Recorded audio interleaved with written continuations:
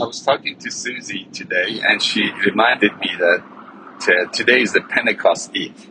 This evening is the Pentecost Eve. And I said the stuff has started to come out of me, and I just want to record it. What came to me was Pentecost. In every Pentecost, we die to ourselves, and we get transformed into the image of Christ and into the image of love. Pentecost is to rely on Christ.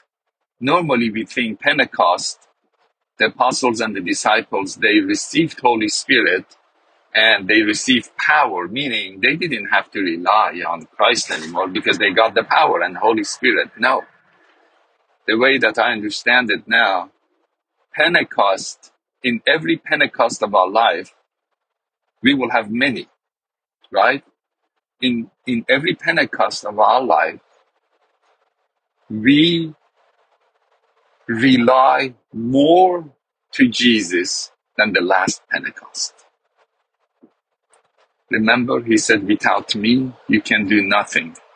Then even if I was full of Holy Spirit of God, if I was giving all the power to deliver the sick and the needy and the prisoner and bring the kingdom of God, if I was given all those things, that doesn't mean I don't have to rely on Christ anymore because I could do it.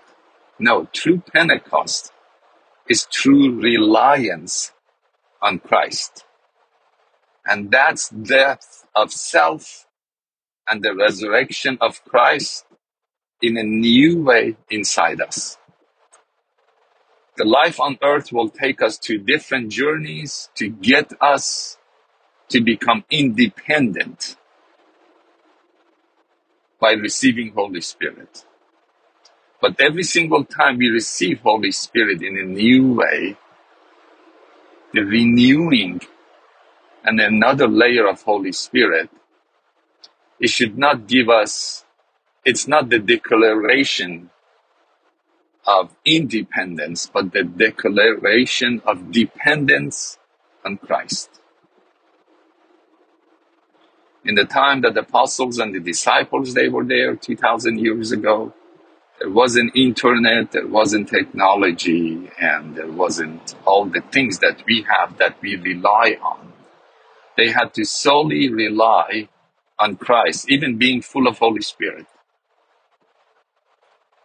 Then to receive Holy Spirit in a new way and to have another Pentecost in our life, hopefully will make us more dependent on Christ rather than the declaration of independence. It's a declaration of dependence on Christ. In that sense, may we have another Pentecost in our lives. In His beautiful name.